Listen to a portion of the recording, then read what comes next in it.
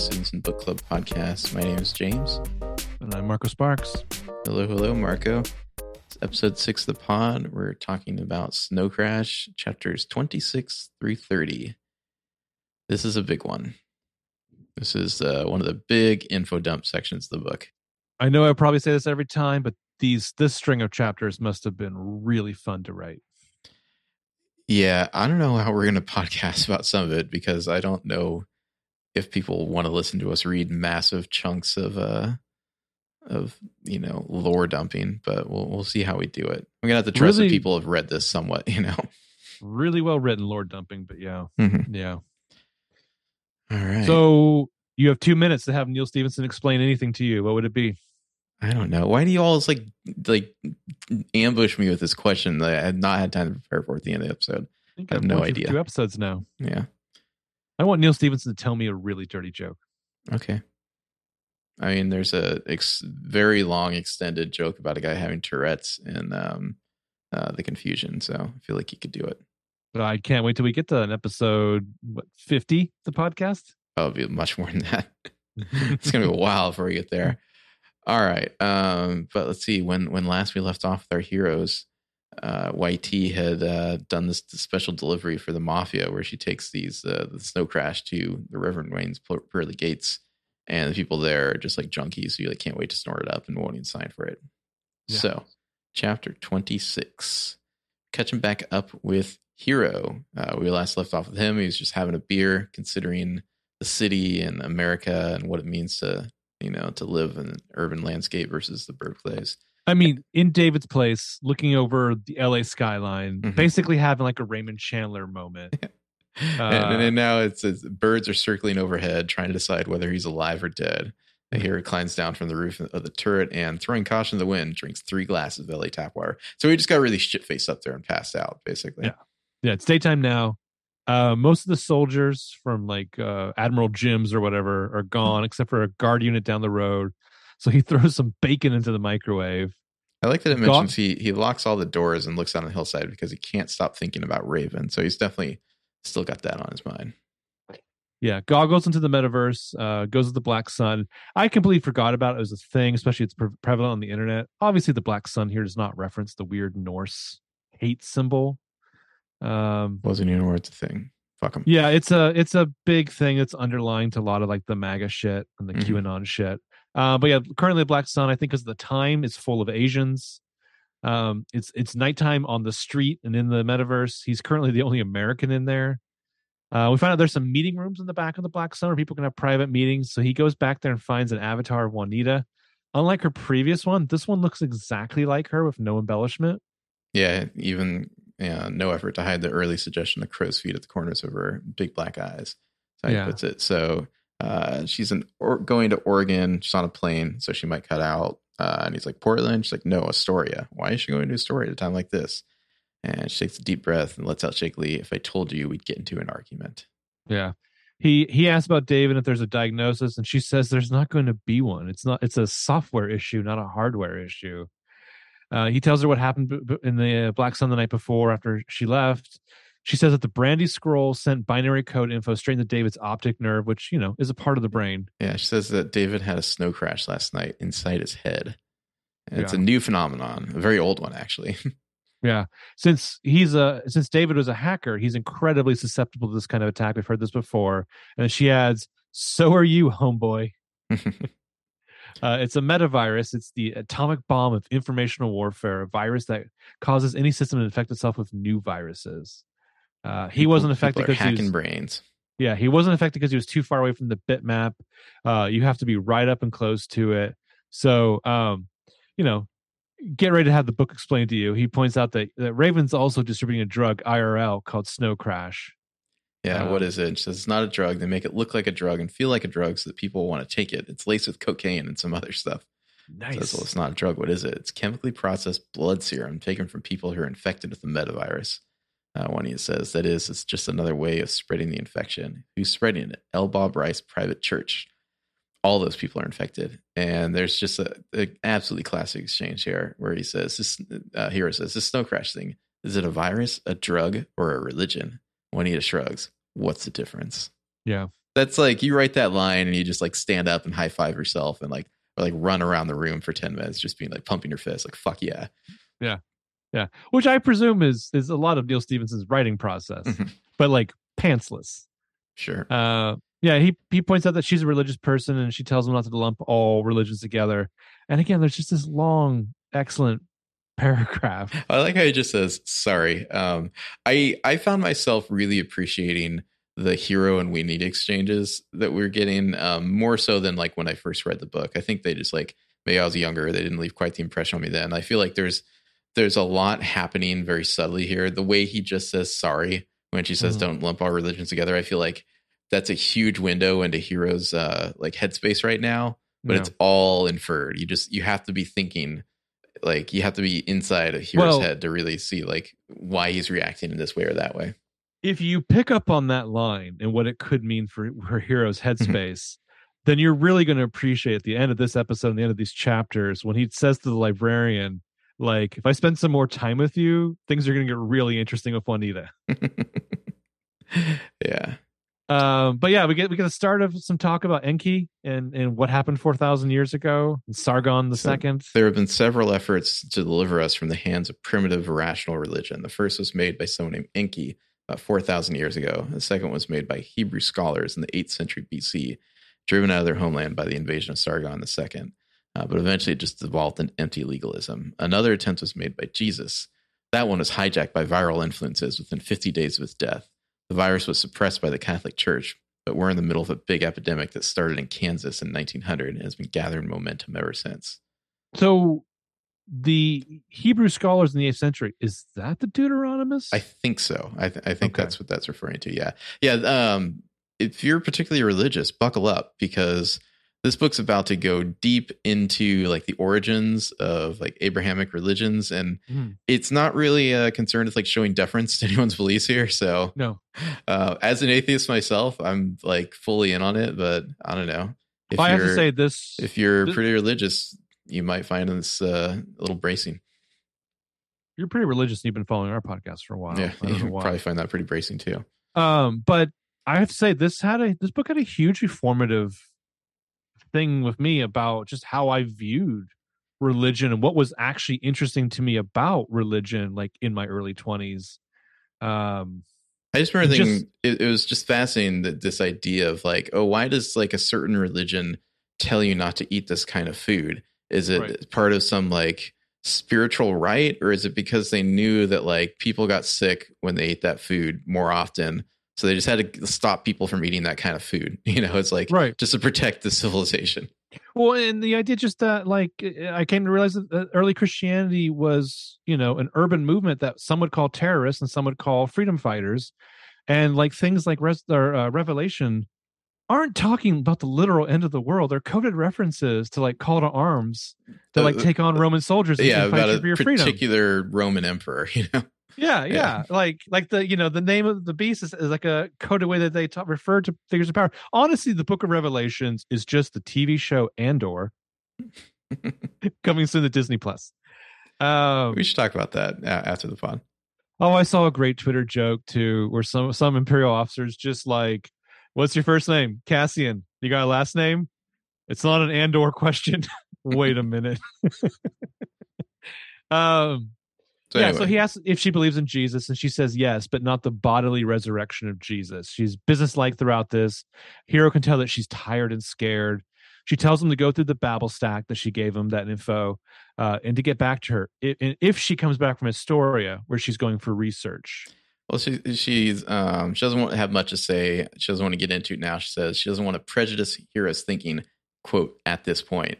And he says, does that imply that there's going to be some other point? Is this a continuing relationship? And she's like, do you want to find the people who infected David? And he's like, hell yes. She's like, well, then look at the Babel stack. I'll, visit me after I get back from Astoria. And look into somebody named Inanna in the Babel stack, because you have to understand her to understand what Juanita's going to do in Oregon. And he's like, who's Inanna? And she says, a Sumerian goddess. I'm sort of in love with her. Anyway, you can't understand what I'm about to do until you understand Inanna. I like how he says, when you get back, I want to spend some time with you. Says the feeling's mutual, but we have to get out of this first. So he's got some motivation now.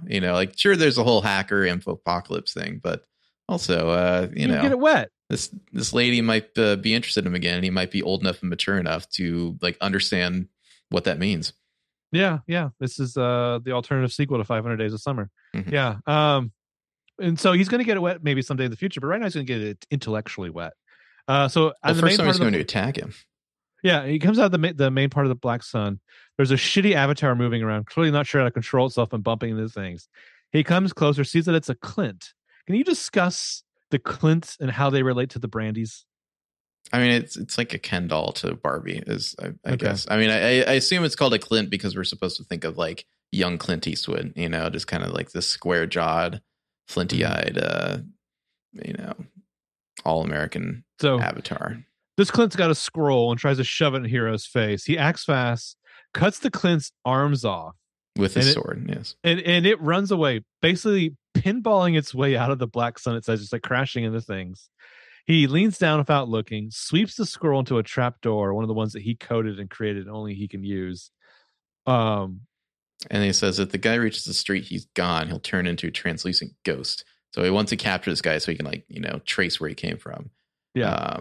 And so he's running out. He's almost to the door. He sees there's a bunch of black and whites outside the club. One of those black and whites is YT. She's loitering out there waiting for Hero to come out. And he shouts, YT, chase that guy with no arms. Yeah. He drops into a tunnel, sees the graveyard demon holding the scroll, about to take it to the fire. He tells the graveyard demon to take it to his office instead, but to roll it up first so he doesn't have to look at it. Because this is presumably Snow Crash. Yeah, so he'll be able to analyze it. So he's being directly targeted. Yeah. It's like they just sent in like a digital suicide bomber or something, you know, to like try to like show him this thing. So using the tunnels, they go under the street into the neighborhood where he has his house. And the scroll's deposited there, and he goes up to his office. And then his phone rings. And he picks it up, and it's YT. And he says, where are you? And she says, in reality or the metaverse? He says, both. In the metaverse, she's on the monorail, going around like the ports that like circle the street. She just passed Port 35. She's on the same train as the Clint. We're in chapter 27 now. Mm-hmm. Yeah. So she's in reality, she's a public terminal across the street from the Reverend Wayne's franchise. She made her delivery. She tells him the whole story of that and the aluminum case. And the babbling, how it's the same kind of babbling as from the park. Yeah. Yeah, the park people. So he hangs up to go do some research. Goes and talks to the librarian and the info dump that Juanita gave him. I want to say, I like how they both call each other Pod now. Like Hero says, I'll talk to you later, Pod. Got some serious research to do. Yeah. He asks about speaking in tongues, of which we learned the technical term is glossolalia. Something merely exploited in religious practices. And he says, you know, is this a Christian thing? And again, another fantastic chapter. You know, Pentecostal Christians think so, but they are deluding themselves. It goes back to the Greeks and the pagans. Plato called it theomania. Oriental cults of the Roman Empire did it. Hudson Bay Eskimos, Chukchi shamans, Lops, Yuccats, Semang pygmies, the North Borneo cults. I mean, many across the world. It's the language of nature. Yeah, and so Hero asks what causes it, and the librarian says, if mystical explanations are ruled out, then it seems that glossolalia comes from structures buried deep within the brain, common to all people. Deep structures again. And then there's kind of a description of somebody observing a revival in 1906, observing the basic symptoms: complete loss of rational control, dominance of emotion that leads to hysteria, absence of thought or will, automatic functioning of the speech organs, amnesia, and occasional sporadic physical manifestations such as jerking or twitching. Yeah. And that same phenomenon was observed in the year 300, saying that the false prophet begins a deliberate suppression of conscious thought and ends in a delirium over which he has no control. Question for you. Yes. Have you ever seen somebody speak in tongues? In person? Yes. No. I have. It's creepy. Not that I directly interpreted it as speaking in tongues. I have seen people having episodes that I didn't at the time define as tongues. Yeah, I have. It's weird. In a religious practice? Mm-hmm. This is something your family took you to? Yeah. Go on. I don't know what else to say. It's weird. It's okay. Pretty creepy. It feels like you're watching somebody have a seizure. All right. So I mean, glossolalia is I've read in other fiction. It is called the language of the angels because everybody hears what they want to hear. Mm-hmm. Yeah. So he asks, what's the Christian justification for this? Is there anything in the Bible that backs it up? And the librarian says Pentecost. And I love that Hero is not religious at all. It's refreshing, helpful from both me personally, but also, to get this information. I think he mentions at one point he's like been to Sunday school, so it's not like complete Greek to him. Right. Yeah. But I mean, like this kind of interesting beyond Dan Brown real history. It would be kind of annoying if Hero was like kind of objecting constantly, I guess. Yeah. Like Hero has an intellectual mind and he's like curious to hear different sources and observations and kind of comparative religion. He's not like fighting it the whole time, I don't think it would really work if he was. But yeah, so it comes from a Greek word meaning 50th, refers to the 50th day after the crucifixion. He says, Juanita just told me that Christianity was hijacked by viral influences when it was only 50 days old. She must have been talking about that. What is it? So what the Pentecost is when a bunch of people start speaking in tongues in the Bible. We can skip this whole massive section of Acts here, but it's where in theory everybody's speaking the language that somebody else can understand and they're converting like masses of people at once. This book is essentially positing that it's the metavirus spreading itself. Yeah. We get the term xenoglossy, which is a way of learning people's languages without learning it, which is kind of what L. Bob Reif was discussing doing on the raft and those news articles. And we hear, for example, someone talking about how some people converted 50,000 native South Americans to Christianity without learning their native language. And so Hero points out that means it's spread through the population faster than smallpox. Mm-hmm. And then we're going to go to a whole thing about Jewish religious authorities, the three groups of Jews at the time of these biblical eras: the Pharisees, the Sadducees, and the Essenes. Essenes or something, yeah. And he says, I remember the Pharisees from Jesus Christ Superstar. They're the ones with the deep voices who were always hassling Christ. Yeah. It says they were hassling him because they were very religiously strict. They adhere to a strong legalistic version of the religion. The law, with capital L. He makes the analogy that they wanted to do a contract renegotiation, with God. And the Sadducees were materialists in the philosophical sense. All philosophies are either monist or dualist. Monists believe in the material world is the only world, hence materialists. Dualists believe in a binary universe that is both a spiritual world in addition to the material world. And he makes a joke about, he as a hacker, he has to believe in a binary universe, which he then has to explain the joke to the librarian, who says, how droll. Yeah. Your joke may not be without merit, though. And he's like, computers rely on the 1 and 0 to represent all things. The distinction between something and nothing, this pivotal separation between being and non-being, it's quite fundamental and underlies many creation myths. And Hero's like, he's not sure if the librarian's like fucking with him. It's like, he can't be. He's a piece of code, but yet it seems like he's like being made fun of. There's a fascinating device throughout these chapters of the info dump and the librarian and their dialogue where, due to both normal conversation that two people would have, Hero will use these turns of phrases or he'll use analogies or whatever, and the librarian will have to constantly correct him and be like, I'm a machine, I'm a program, I can't extrapolate, I can't do analogies, you need a human being to do that, which is both like I think indicative of like the nuance of language, but also it's a great way for a writer to break up like, here's what the Pharisees are, here's what the Sadducees are. He's really broken up. But there's a great bit where he's talking about creation myths. The meaning of the word science. I like this part where it's like, and then he starts, like, oh, science, it literally means to cut. And the Hero's like, what about sword? It's like, well, it's a root of several meanings. He's kind of going off. And then Hero's like, let's stay on track here. It's like, you can literally feel Neil Stevenson getting off track into like word meanings, It's like, oh, wait, let's focus. What are we supposed to be talking about? Yes, the different types of the Jews back then. There was the Essenes or well, so there's a great Neil Stevenson dad joke here, where the librarian's like, we can keep this fork available for later, and Hero's like, I don't want to get all forked up. Yeah. Tell me about the third group, the Essenes. They lived communally and believed that physical and spiritual cleanliness were intimately connected. They were constantly bathing themselves, lying naked under the sun, purging themselves with enemas, and going to extreme lengths to make sure that their food was pure and uncontaminated. They even had their own version of the Gospels in which Jesus healed possessed people, not with miracles, but by driving parasites such as tapeworms out of their body. These parasites are considered to be synonymous with demons. Yep. So it's like a real kind of confusion of sort of spiritual, demons and physical ailments as though they're the same thing. Yeah. Which is kind of I don't know, even like a lot of like modern religions, but it's kind of a Christian Science thing, right? I wouldn't know. Because I believe they don't believe in like medical help because, like I said, I wouldn't know. Yeah. So Hero mentions that Lagos used the word Namshub.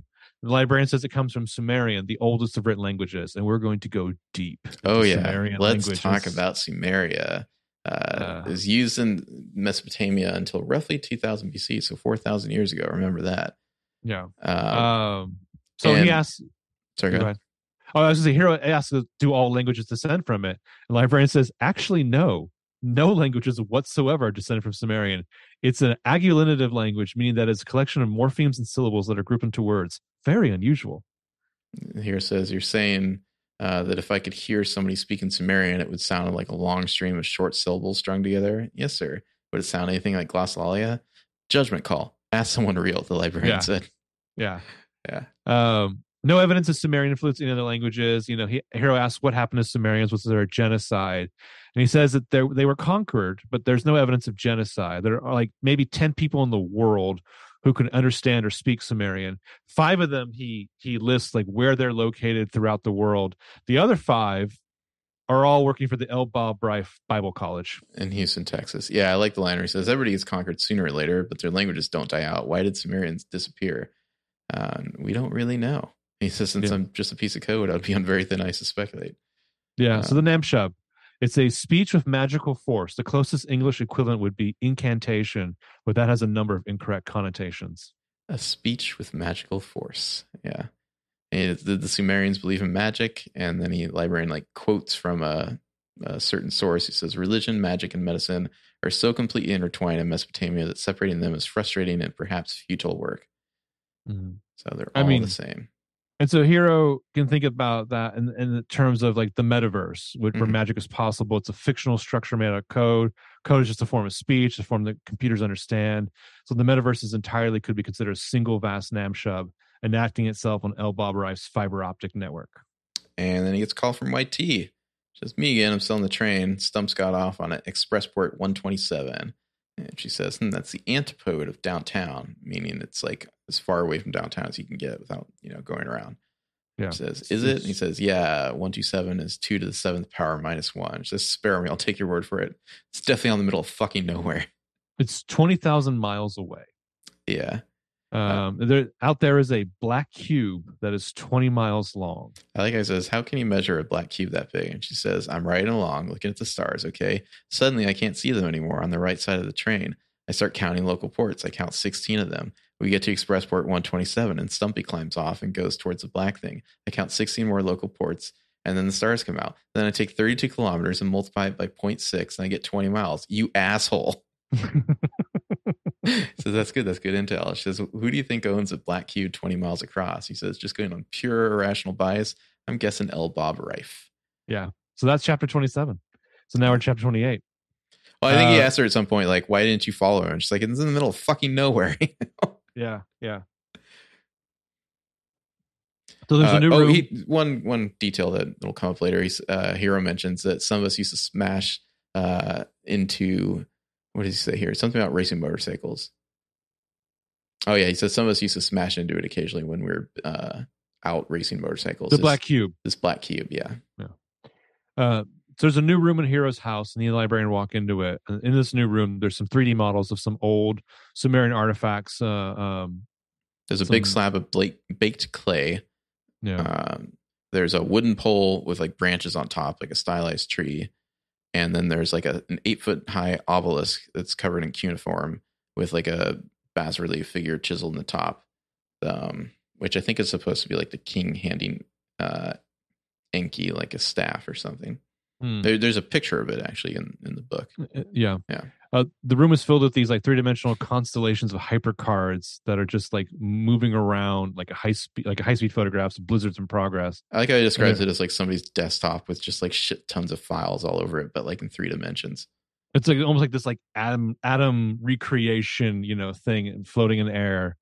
The cloud of hypercards extends to every corner of the 50 by 50 foot space, and from floor level all the way up about 8 feet, which is high as Lagos' avatar could reach. There are a total of 10,463 hypercards. They're broken into 4 categories by Lagos: biblical studies, Sumerian studies, neurolinguistic studies, and intel gathered on El Bab Rife, which is like some of these info dump chapters are basically all in these categories. Yeah. Here it says, without going into any kind of detail, what did Lagos have on his mind? What was he getting at? The librarian says, what do I look like, a psychologist? Yeah. I can't answer those kind of questions. Stevenson's having a lot of fun playing with what kind of information the librarian can and can't dump here. And I do feel like sometimes the librarian's like a little more capable than other times, like summarizing and whatnot. Some of it's like, well, he heard Lagos talking about it so he can repeat it type of thing. But I don't know. It's quite the writing mechanic to dump a ton of infos, to just have an AI librarian spouting information at you. Yeah, like I said, it's a way to break up some of these sections, but also he's unable of writing interesting characters without having fun with the bizarre intrinsic details that are true to them. Like, I mean, that's the thing of his characters. They all have flaws to a point, and those are so bizarre and interesting. On this section of the book, this is a section that is written for people who, like, it's 2 a.m. You're still surfing the net. You come across a Wikipedia article for like the Carolingian dynasty or something. Yeah. And you're like, fuck yeah, I'm going to read this whole thing. Like, if you're that kind of person, this is a section for you. Or it's just like, we're just going to info dump on some weird, obscure history stuff, and you're into it. Yeah. I mean, something that may or may not have led you here from like The Matrix. Yeah. And this isn't written in the 90s. This is like preceding having access to Wikipedia. I should say, I mean, he's quoting a lot here. Some of it is sourced. I have no idea whether some of this is total bullshit or not. It could be. I don't know. It all sounds very interesting. All the stuff about the Deuteronomists and I would totally read a book about this, but I don't know if the book would be as well written and concise as this. Mm-hmm. But yeah, I mean, the people who they're obsessing over. We got the young people who are true crime experts, or they're Hitler experts, or the one time I was late to something because I just sat around reading a Wikipedia article about the Korean War. So here asks how old these artifacts are. The clay envelope he describes as Sumerian. It's from the 3rd millennium BC. It was dug up in the city of Eridu in the southern Iraq. The black steel obelisk is the Code of Hammurabi, which dates back around 1750 BC. The tree-like structure is the Yahwistic cult totem from Palestine. It's called an Asherah. It's from 900 BC. He's like, did you call that slab an envelope? And he's like, yeah, it's a smaller clay slab wrapped up inside of it. It's how the Sumerians would made tamper-proof documents. Yeah, so we find out that the Asherah and the Code of Hammurabi are in museums. The clay envelope is in the personal collection of El Bab Rife. Yeah. The El Bab Rife Bible College, which he found, was the richest archaeology department in the world. They've been conducting a dig in Eridu, which was the cult center of the Sumerian god named Enki. Enki, our boy. Our boy Enki. We get some interesting details about like why we have this type of information about the Sumerians, as opposed to other religions or other cultures like the Greeks or the Egyptians. And librarian says Egypt was a civilization of stone. They made their art and architecture of stone, so it lasts forever. But you can't write on stone, so they invented papyrus and wrote on that. But papyrus is perishable, so even though their art and architecture has survived, their written records, their data have largely disappeared. And here asks about the hieroglyphic inscriptions, and the librarian says bumper stickers, Lagos called them, corrupt political speech, that an unfortunate tendency to write inscriptions praising their own military victories before the battles had actually taken place. Yeah. So we learned Sumer on the other side is civilization of clay. Yes, they made their buildings of clay. They wrote on it.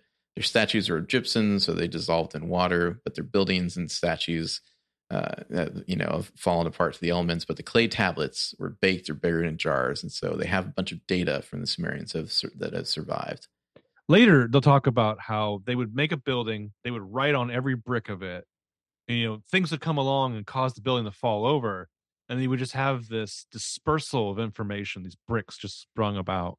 Yeah, I think he quotes from the Quran about the angels destroying Sodom and Gomorrah, and it kind of references the that promiscuous dispersal of information. Mm-hmm. Well, the other detail where he gives him a little personality is that sometimes he'll be like, "Well, this is what Lagos called it. Mm-hmm. Here's a little bit of personality that I have by the guy who created me." But yeah, as many megabytes. What do we have? Is we have as many megabytes as the archaeologists have dug up. So he asks the librarian, "What is the inscription on this clay envelope? Like, has it been translated?" And the librarian says, "Yes, it is a warning. It says this envelope contains the Namshub of Enki." Yeah. So what is a Namshub? What is a Namshub of Enki? The story and an incantation, a self-fulfilling fiction. Lagos believed that in its original form, which this translation only hints at, it actually did what it describes. So I'm not going to read the whole thing, but there is like this translation here. Some of the highlights are: man had no rival, to Enlil in one tongue gave speech, change the speech in their mouths, put contention into the speech of man. There had been one. So it's like the Tower of Babel, basically. It's like all was good. There was no wild dog, no wolf, no fear, no terror. All was good, and then this thing happened, and changed the speech in their mouths. Yeah, and it seemingly Enki did this. Yeah, the Namshub of Enki caused Babel to happen. Yeah, Lagos believed that Babel is an actual historical event, happened in a particular time and place coinciding with the disappearance of the Sumerian language. That prior to Babel or Infocalypse, say it again. Infocalypse, languages tend to converge. After that, languages have always been an innate tendency to diverge and become mutually incomprehensible. That this tendency is, as he put it, coiled like a serpent around the human brainstem. Mm-hmm. Yeah. So did Lagos think Babel really happened? He was sure of it. He's quite concerned about the vast number of human languages. He felt there were simply too many of them. And so let's see, librarian. The Namshub of Enki is basically a neurolinguistic virus. The last line of the thing of the translation is, "The heart of my God, have it given back to me." So chapter 29. No, you're like rushing along here. Let's slow down a little bit, because Lagos devoted much time and effort to this idea of the Namshub. He says he felt that the Namshub of Enki was a neurolinguistic virus. And as proof, there's this like letter that's written to Enki by the scribe, like after like their speech has been robbed of them, basically. And it's like the writer is like realizing as he writes it, like, my God, it is you I fear, like the heart of my God, you have it given back to me. Like he's writing about how they've like been completely struck and paralyzed by something, and then how he thinks it's because of Enki. So I guess what we're saying is the Namshub of Enki, it's like in a way it's like ending paradise kind of, but is it also like, I don't know, allowing it or saving humanity from like a weird hive mind? I don't know.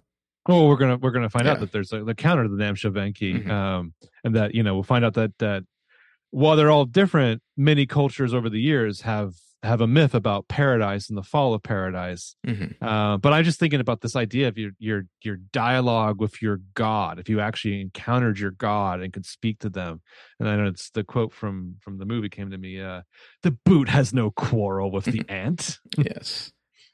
So chapter 29, time to catch back up with YT. She's maxing at Mom's truck stop.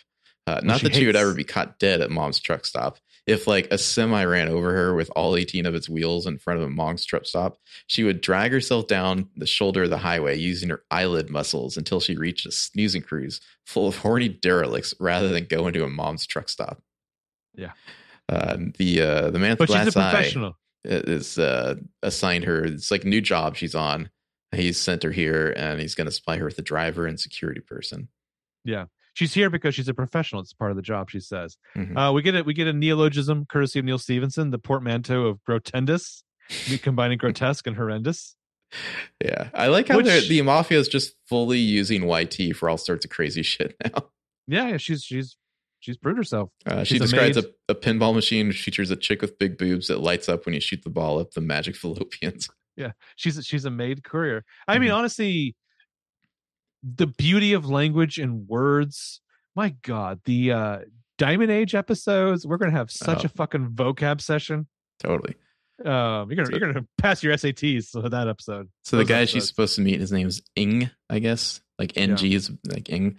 In reality, he's somewhere in Southern California. YT isn't sure exactly what he's driving. Some kind of van full of what the man with the glass eye described as stuff. Really incredible stuff that you don't need to know about.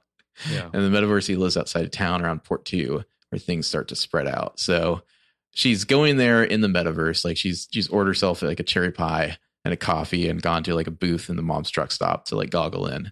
And she says visiting him is like going to Vietnam in about 1955, except that you don't have to get all sweaty. This is it's like basically like this like French plantation. Like Ing is Vietnamese, and it's like, I don't know, like I feel like you can get a lot of the psychology of this guy, that he chooses like this as his, it's like pre-war Vietnam, but like he's the one in charge, you know. Did you ever see the Coppola director's cut of Apocalypse Now? No. It came out in the late 90s, early 2000s.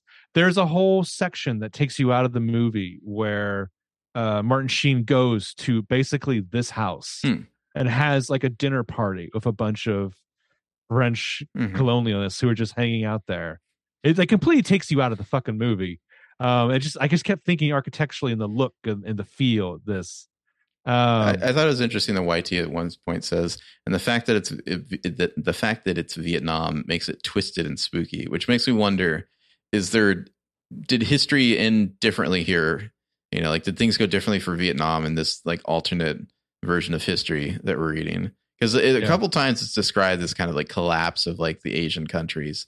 So maybe the Vietnam history that we have isn't quite the same as what's in the book. Right. And then she wonders if it has bombings and strafings and napalm drops. That would be the best. She's also very young, so she has. And we find out that her father was there. We're gonna get her initial take on Ing and his avatar and what that looks like before we find out some more stuff about him. But his avatar's there with a geisha rubbing his shoulders. We get some history about the Vietnam conflict and Japan's cruelty in it, and that YT's grandpa's over there, all of which is to say that Ing clearly gets a kick out of having a geisha rubbing his arms in fake Vietnam. But she wonders if the geisha is just a picture on his goggles, on her goggles, what's the point? Because you wouldn't be able to feel it, she thinks here. He stands and bows to her in the metaverse. She says that this is how hardcore street wackos greet each other in the metaverse, because they can't feel the handshake. And so it's this great exchange where he's like, they told me a little bit about you. And she says, shouldn't listen to nasty rumors. Yeah, I think somewhere in here, YT mentions that like she kind of knows the metaverse, but she's not like good at it the way Hero is, you know? Yeah. He's taking a sip of a mint julep, and the rendering is just perfect and super realistic to the point where you can see like the reflection of like the condensation in like the glass of the mirror. And she's like, it's just totally ostentatious. What a bithead. Yeah, he is looking at her with a totally emotionless face. But YT imagines that it is a face of hate and disgust to spend all this money on the coolest house in the metaverse, and then have some skater come in, done up in grainy black and white. Must be real kicking the metaphorical nuts. Yeah. Oh, and she's talking about the type of music that's playing, and she describes it as yank wheelchair rock, which is just a totally rad way to describe old people rock and roll. Yeah. He asks if she's a Nova Sicilian citizen. She says no, she's not, but sometimes she just chills with Uncle Enzo and the boys. We find out, like, as we know, that Ing does security. Usually the mafia handles their own security issues, but if there's something extra technical, they'll call him in. But he usually works for Mr. Lee. What she notices, he doesn't say Mr. Lee's Greater Hong Kong, but she figures if she can name drop Uncle Enzo all casual, then he can name drop Mr. Lee. Yeah, he's also like making lots of weird, strange noises with his mouth, which we'll learn what that is in a bit. But yeah, I love that. She initially assumes Tourette's. Yeah, he's dropping Mr. Lee because she's dropping Uncle Enzo. So he bursts forth with a long string of twangy noises, pops and glottal stops. Fucking bitch, he mumbles. Excuse me? Nothing, he says. A bimbo box cut me off. None of these people understand that with this vehicle, I could crush them like a pot-bellied pig under an armored personnel carrier. He says, a bimbo box, or she says, a bimbo box, are you driving? He says, yes, I'm coming to pick you up, remember? Yeah. So she's like, what? So she has to see what's going on behind this guy's desk because he keeps staring at stuff on it. He's got like all these little TV monitors showing like different views outside his van. He's like in the metaverse driving a van in reality. Yeah. This is all like, I feel like Ready Player One's H character is like definitely derived, like, you know, like from this, like that character like rolled around in a rig and it was like, you know, online mobile. Like I feel like this is just like a more hardcore version of it. It's an interesting way. Spoiler: there's a disability at play here, and it's an interesting way to show how the technology would allow you to live and kind of thrive. But going back to Mr. Lee and what have you, he says the social structure of any nation state is ultimately determined by its security arrangements. Instead of hiring a large human security force, which impacts the social environment, you know, lots of minimum wage earners standing around carrying machine guns, Mr. Lee prefers to use non-human systems. So she's like very curious, you know, about him and his knowledge of the rat thing, but asking about it would get him off on the wrong foot. You know, her hitting him up for intel. Yeah, we learned she signs up from the metaverse and like a bunch of truckers have like crowded around to watch her. Yeah. And they all stare at her ass when she gets up to leave. Yeah. Well, they're fascinated by this conversation that she's having with Ing in the metaverse. Yeah. So recognizing Ing's van is easy enough. It's enormous. It's 8 feet high and wider than high, which would have made it a wide load in the old days when they had laws. Yeah. It's basically like just like massive, like 6-wheeled, just like tank. Basically, there's like this huge grill that's like welded to the front. It's like probably heavier than most cars. Like it's something you could just like drive right through other cars with. Basically, she gets in the passenger door. The first thing she asks him is if does he need to take a whiz or anything. Yeah, and so seemingly there's nobody there until she like goes to the driver's like compartment, and there's just like this like neoprene pouch about the size of a small garbage can, like suspended from the ceiling by all these like straps and shock cords and tubes and wires and shit. And it's like there seemingly like there's like a small little patch at the top with some like skin and black hair, you know, coming out. It's like a balding man's head. Everything else is all encased in this like neoprene suit. So it's a person in there, seemingly with no arms or legs. It's just like a head and torso is like the impression you get. Enormous goggle / mask / headphones / feeding tube unit. She says, yeah.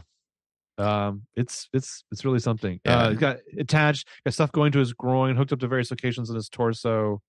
And he says, "Thank you. All my needs are taken care of." Yeah, he says, "Please excuse my appearance. My helicopter caught fire during the evacuation of Saigon in 1974.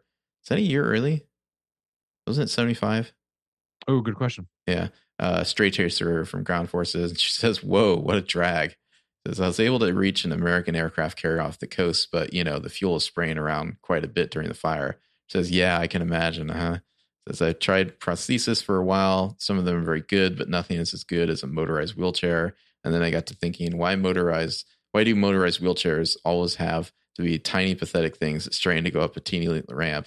So I bought this. It is an airport fire truck from Germany and converted it into my new mobilized wheelchair." She says, "Very nice." Says, "America's wonderful because you can get anything on a drive-through basis: oil change, liquor, banking, car wash, funerals, anything you want, drive-through. So this vehicle is much better than a tiny, pathetic wheelchair. It's an extension of my body." And she says, "When the geisha rubs your back," he mumbles something. His pouch begins to throb and undulate around his body. He says, "She is a demon, of course. As for the massage, my body is suspended in electrocontractive gel that massages me when I need it. I also have a Swedish girl and an African woman, but those demons are not as well rendered." Yeah, so she's like, the mint julep, and he's like, "Well, through a feeding tube, non-alcoholic, ha ha." So they're going down the 405. They get past LAX. She asks what the plan is. They're going to go to the Terminal Island sacrifice zone. The plan is for her to buy some drugs and then throw them up in the air, and he'll handle the rest of his backup, essentially. Terminal Island sacrifice zone. Yeah, she guesses that that's non-human systems. And she says, "You tired? Do you want me to drive or anything?" And he laughs sharply, like a distant ack-ack. And the van almost swerves off the road. Whitey doesn't get the sense that he's laughing at the joke. He is laughing at what a jerk Whitey is. I love Whitey so much. She's so much fun. All right. But again, Stevenson characters, we've reached a point of Hero's life where he's done some growth. Mm-hmm. Like we've heard about who he was, and now he's doing some growth. But I think a lot of his characters can't help but be who they are. Well, like Whitey senses that she's probably being a huge asshole to this guy. Yeah. But she's not going to like stop being an asshole. Yeah. That's just like, that's who she is. Not that she's an asshole, but that she doesn't, her world doesn't know how to deal with somebody like Ing, you know? Well, and not to be so vague, I'm not going to be spoilery, but the moment that I most remember of YT's character later in the book all comes down to she has to be who she is to the detriment of another character. So there's your spoiler. Yeah, chapter 30. Let's learn about the totem of the goddess Ashira. That's the other object, the tree-looking thing. Back to the hero and the librarian. Hero says, now we're getting somewhere. Lagos said that the brandy in the Black Sun was a cult prostitute of Ashira. Who is Ashira? Ashira was a consort of El, also known as Yahweh. She was also known by other names. Elat, her most common epithet. The Greeks knew her as Dione or Rhea. The Canaanites knew her as Tanit or Hawa, which is the same thing as Eve. Okay, so now we're getting somewhere. Yeah. The one with the serpent, or the one of the serpent. Or the catechus. Yeah, her symbol is a serpent coiling around a tree or staff, the catechus. Which is your chief medical symbology, right? God, there's so much great text here. God, I don't even know where to start. Yeah, we're just learning about like who worshipped Ashura, and apparently like a lot of people between India and Spain from 2nd millennium BC to the Christian era, with the exception of the Hebrews. So let's see. Yes, we get the difference. He like I thought the Hebrews were monotheists. How could they worship Asherah? And he's like they're monolateralists. They did not deny the existence of other gods, but they were only supposed to worship Yahweh. And Asherah was venerated as a consort of Yahweh. And here is like, I don't remember anything about God having a wife in the Bible. And he said, well, the Bible didn't exist at this point. Judaism was a loose collection of Yahwistic cults, each with different shrines and practices. The stories about Exodus hadn't been formalized into scripture yet. And the later parts of the Bible had not happened yet. So we get a really fascinating talk about the life that the Bible, talks about and like what that life was actually like. And then later, the victors get to rewrite the story and how they edit it and compile it. So we talk about the Deuteronomic school were the ones who purged Asherah from the Bible. They're the same ones who wrote Deuteronomy, of course, as well as Joshua, Judges, Samuel, and Kings. What kind of people were they? And we're told that they were, this is a long chapter, nationalists, monarchists, centralists, the forerunners of the Pharisees. Yeah. Basically, he says the Deuteronomists codified the religion. They made it into an organized, self-propagating entity. I don't want to say virus, but according to what you just quoted me, the Torah is like a virus. It uses the human brain as a host. The host, the human, makes copies of it, and more humans come to synagogue and read it. Yeah. Yeah. So if not for the Deuteronomists, the world's monotheists would still be sacrificing animals and propagating their beliefs through oral tradition. Yeah. And so we get a little talk about the Assyrian king Sargon II, having recently conquered Samaria or northern Israel. Yeah, I mean, I don't think we need to go too into the weeds there, but we're basically learning he mentioned like sharing needles earlier. He says, well, when are we going to get stuff about Logos? Did he ever say anything about the Bible being a virus? And Logos, he said it had certain things in common with the virus, but that it was different. He considered it to be a benign virus, like that used for vaccinations. He considered the Ashira virus to be more malignant, capable of being spread through exchange of bodily fluids. Ooh. And so here it says, so the strict book-based religion of the Deuteronomists inoculated the Hebrews against the Ashira virus. Yeah. So I guess if we're kind of taking this all as read, it's like there was like the time of paradise, and I think is it the Ashira virus that fucks everyone up, and then Enki cures it? That seemingly we're led to believe that Ashira is the more negative, destructive force. Mm-hmm. Yeah, and that Enki basically had to separate people along with to prevent them from spreading it, I guess. And in combination of strict monogamy and other kosher practices, as such, would Logos to be a much less susceptible to viral infection because it's based on fixed written records. I like this term, informational hygiene. Yeah. He says Juanita, made a comment to that effect. I'll bet she did. She's starting to make more sense to me. Juanita is. Oh, she never really made much sense before. I see. I think that if I can just spend enough time with you and figure out what's on Juanita's mind, well, wonderful things could happen. Yeah. Back to work. This is no time for a hard-on. It seems that Ashira was a carrier of viral infection. The Deuteronomists somehow realized this and exterminated her by blocking all the vectors by which she infected new victims. So, like, they're very strict, like, Torah as law kind of policy is what kind of cleaned the information, the informational hygiene there. So theoretically, though, you have Enki who passes down this Namshub, Mm-hmm. and the Deuteronomists are kind of the living stewards of it, like modifying. I don't know if they are necessarily related to the Namchub or not. I feel like the Deuteronomists know that like they have to keep their information clean and consistent, or else they'll be vulnerable to Ashira. If they're not on Enki's side, they are counter to Ashira. Yeah. So the librarian, they're talking about the viral infection here. He says, you may wish to examine herpes simplex, a virus that takes up residence in the nervous system and never leaves. It is capable of carrying new genes into existing neurons and genetically re-engineering them. Modern gene therapists use it for this purpose. Lagos thought herpes simplex might be a modern, benign descendant of Ashira. Mm-hmm. So this metavirus that the cult of Ashira could spread is something that can affect you at a physical level. Yeah, that was it could alter the DNA of brain cells. That was the backbone of Lagos's hypothesis with the virus capable of transmuting itself and transmit a sting of DNA into a set of behaviors. Mm-hmm. And so, what behaviors was Ashira worship like? Did they do sacrifices? And he's like, no, but there is evidence of cult prostitutes, both male and female. Does that mean what I think it means? Hero asked. Religious figures would hang around the temple and fuck people. Yep, more or less. Yeah. Time to get back to an earlier forked conversation. Yeah, the connection between Ashira and Eve here. Obviously, they're both associated with serpents and whatnot. And then Hero starts a conjecture here. He says, I wonder if viruses have always been with us or not. There's sort of an implicit assumption that they have been around forever, but maybe that's not true. Maybe there's a period of history when they were non-existent, or at least unusual. And at a certain point, when the metavirus showed up, the number of different viruses exploded and people started getting sick a whole lot. That would explain the fact that all cultures seem to have the myth about paradise and the fall from paradise. Mm. Yeah, it's as though good and evil were invented by the writer of the Adam and Eve legend to explain why people get sick, why they have a physical mental virus. Mm-hmm. Yeah.